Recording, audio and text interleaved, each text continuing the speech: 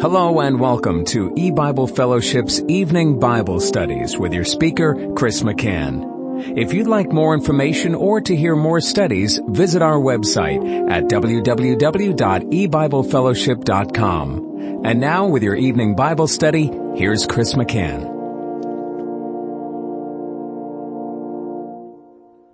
Good evening and welcome to E-Bible Fellowship's Bible study in the book of Revelation. Tonight is study number 13 of Revelation chapter 19. And we're going to be reading verses 11 through 15. And I saw heaven open, and behold, a white horse. And he that sat upon him was called Faithful and True, and in righteousness he doth judge and make war. His eyes were as a flame of fire, and on his head were many crowns, and he had a name written that no man knew but he himself. And he was clothed with a vesture dipped in blood, and his name is called the Word of God. And the armies which were in heaven followed him upon white horses, clothed in fine linen, white and clean. And out of his mouth goeth a sharp sword, that with it he should smite the nations, and he shall rule them with a rod of iron. And he treadeth the winepress of the fierceness and wrath of Almighty God. And I'll stop reading there. Now here we're presented with an image of the Lord Jesus Christ that is unlike the typical image that many churches seek to portray, that many people have the image of him as the gentle man who is calling children to himself, or healing the sick, and showing forth mercy upon all those that would come to him to be healed of their diseases. This is not that picture. This is not the picture of Christ when he would enter into Jerusalem. Remember, it says in Matthew chapter 21, in verses 4 and 5, all this was done that it might be fulfilled which was spoken by the prophet, saying, Tell ye the daughter of Zion, behold, thy king cometh unto thee, meek, and sitting upon an ass, and a colt the foal of an ass. When Jesus entered into Jerusalem, riding a donkey, it was a very lowly illustration, or it was a meek picture of eternal God. A humble sight to see Christ riding an ordinary donkey into the city Jerusalem.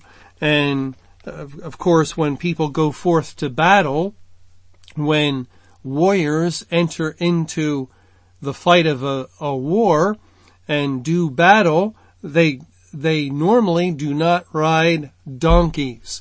And Revelation 19, in these verses we just read, is illustrating Judgment Day, the battle of the end of the world, the final battle between the Lord Jesus Christ and his kingdom, as we see that the saints were with him, clothed in fine linen, and riding white horses as he was riding a white horse, and they were all in the battle against Satan and his forces of the kingdom of darkness. It is the last battle of Judgment Day, and so the image is of Christ on a horse, and he has a sword protruding from his mouth to smite the nations. He is going forth to destroy. And that's a picture of Christ, or that's an image of Christ that is really not put forth all that much by the churches, and it's an image that the world does not hear about all that often. They hear about the meek and lowly Jesus, and they hear God loves everyone, and they'll, of course, contrary to the Bible, but they'll show pictures of this kind looking man that they say is Jesus. They have no idea what Jesus looked like. And the Bible says we're not to make an image of God, so it's a violation. But of course, we're all familiar with that picture of a man with long hair and beard, smiling warmly to people, and is ever so gentle and kind and loves everyone. The Muslims hear, Jesus loves you. And the Hindus hear, Jesus loves you. And the atheist hears, Jesus loves you. And everyone hears that. And Jesus is just all love. And it's true. God is love. Christ is kind and gentle and compassionate and merciful and forgiving. Yet it's not true that God loves everyone. That's not true at all. That's a very big lie that has been put forth as though it were true, and it's not. God says that He loves His elect people insofar as salvation is concerned, and He hates those that are not His elect people. And so God does not love everyone. And the same Jesus who did heal the sick and forgive the sins of those that He saved, the same kind and gentle Jesus is, according to the Bible, the judge of all the earth. We read in John chapter 5, in John 5, it says in verse 26, "For as the Father hath life in Himself, so hath He given to the Son to have life in Himself, and has given Him authority to execute judgment also, because He is the Son of Man. Marvel not at this, for the hour is coming, in the which all that are in the grave shall hear His voice, and shall come forth, they that have done good unto the resurrection of life, and they that have done evil unto the resurrection of damnation." God has given the Son authority to execute judgment, to carry it out.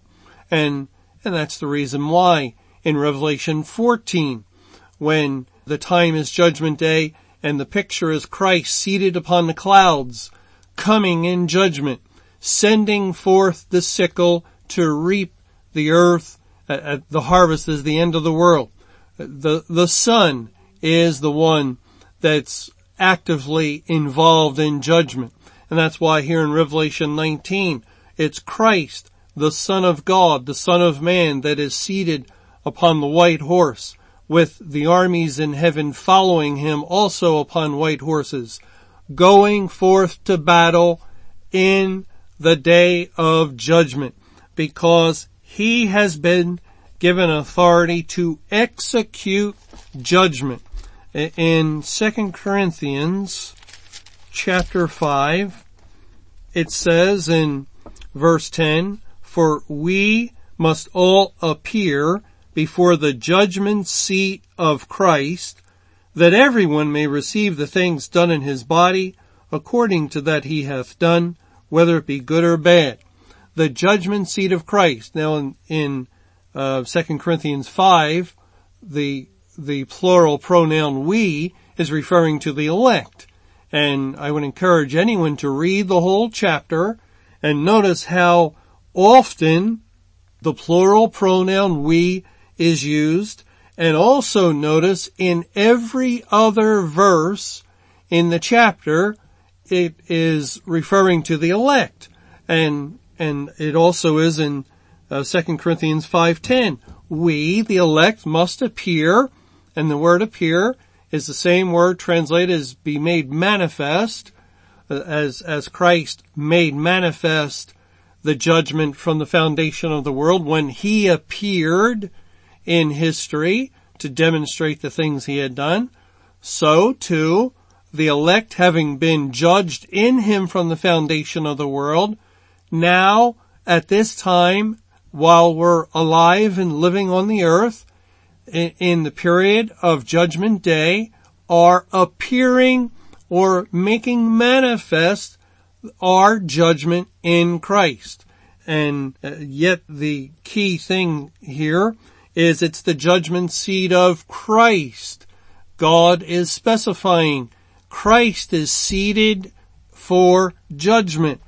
In Romans chapter 14, it says in verse 10, "But why dost thou judge thy brother? Or why dost thou set it not thy brother? For we shall all stand before the judgment seat of Christ." And again, since it says we shall all stand, it's referring to the elect, because Psalm 1 tells us in verse 5, the ungodly shall not stand in the judgment. They cannot stand. To stand means to endure, to abide, and to continue through. And it is only the elect that are able to stand. Remember Revelation 6 verse 17 in the passage again describing Judgment Day. I'm sorry to say that so often, but if God happens to write about it very often. And in Revelation 6 verse 17, let's read that. And this is the last verse of the chapter. Let me back up a verse to verse 16. "And said to the mountains and rocks, fall on us, and hide us from the face of him that sitteth on the throne." And notice in all these passages, the judgment seat of Christ. Revelation 14, he's seated upon the clouds. He's seated upon the white horse. And here, the face of him that sitteth on the throne, and from the wrath of the Lamb. And who is the Lamb? Well, behold, the Lamb of God that taketh away the sins of the world. John the Baptist said of the approaching Jesus. Jesus once again is in view as the judge. And it says in verse 17, "For the great day of his wrath is come, and who shall be able to stand?" That's the question. Who will stand? Psalm 1 verse 5 answers not the ungodly. They shall not stand in the judgment. And therefore, Romans 14:10, when it says, "For we shall all stand before the judgment seat of Christ," is declaring the true believers will endure unto the end. They will go through the judgment day, the prolonged period of time, without being destroyed. And at the end that they endure unto, they will be exalted unto the heavenlies to enter into the new heaven and new earth, because the judgment of God upon them will be, "I find no fault in them," or "I see no sin in them that I should destroy them," because their sin has been paid for. It is gone from them, therefore qualifying them to endure or to stand. That's what the Bible really has in view when it speaks of the armor of God in Ephesians chapter 6. The armor of God, which accompanies salvation, every piece of it, and the armor of God that God equips each saint, every child that he adopts into his family, everyone that he saves, is that which permits the one that God has saved to endure to the end. And if we look at the language here, it says in verse 10 of Ephesians 6, "Finally, my brethren, be strong in the Lord and in the power of his might. Put on the whole armor of God, that ye may be able to stand against the wiles of the devil." And then in verse 13, "Wherefore, take unto you the whole armor of God, that ye may be able to withstand," that's the same Greek word translated as stand, "that ye may be able to stand in the evil day, and having done all, to stand. And what is the evil day? Judgment Day. Remember the Lord's Prayer, Our Father which art in heaven, hallowed be thy name, thy kingdom come, thy will be done on earth as it is in heaven, and give us this day, I'll speed it up a little bit to verse 13 of Matthew 6. It says, and lead us not into temptation, but deliver us from evil. The evil day. It was a prayer of salvation that we not enter into judgment with God and be destroyed in the evil day. And yet, if we are equipped, if we are suited with the armor of God, the helmet of salvation, the shield of faith, the breastplate of righteousness, all these things that point to Christ and His saving work, then we will withstand the evil day, and having done all, to stand. Well, we're kind of getting away from the verses we're looking at in Revelation 19. Let's go back to Revelation 19 and verse 11. And it says, and I saw heaven open, and behold, a white horse. And he that sat upon him was called Faithful and True, and in righteousness he doth judge and make war. Now there's a lot of information in this verse. God identifying Christ as faithful and true, but also the Lord emphasizing that Christ's judgment is a righteous judgment. In righteousness he doth judge and make war. And I want to spend a little time on that because that's very important. And it's been one of the charges against the Bible's teaching that God has shut the door of heaven and ended His salvation program. The accusation has been that isn't fair or that isn't right. You can't have children born afterwards, wherein there is no possibility of salvation. It just isn't just, or it's not a proper and right thing for God to do. They're making the claim God would not bring judgment that way. And they're really trying to say it's an unrighteous judgment that you're talking about. If you're saying God shut the door of heaven on May 21, 2011 and ended His salvation program, there's millions of people now that are alive, born into the world since then. And where is their possibility for salvation? And that isn't fair, they charge. Well, we're going to spend a little time carefully looking at that charge and accusation. And when we get together in our next study, we're going to see how God often ties together His judgment and righteousness. That it is a right thing. It is according to law. It is just.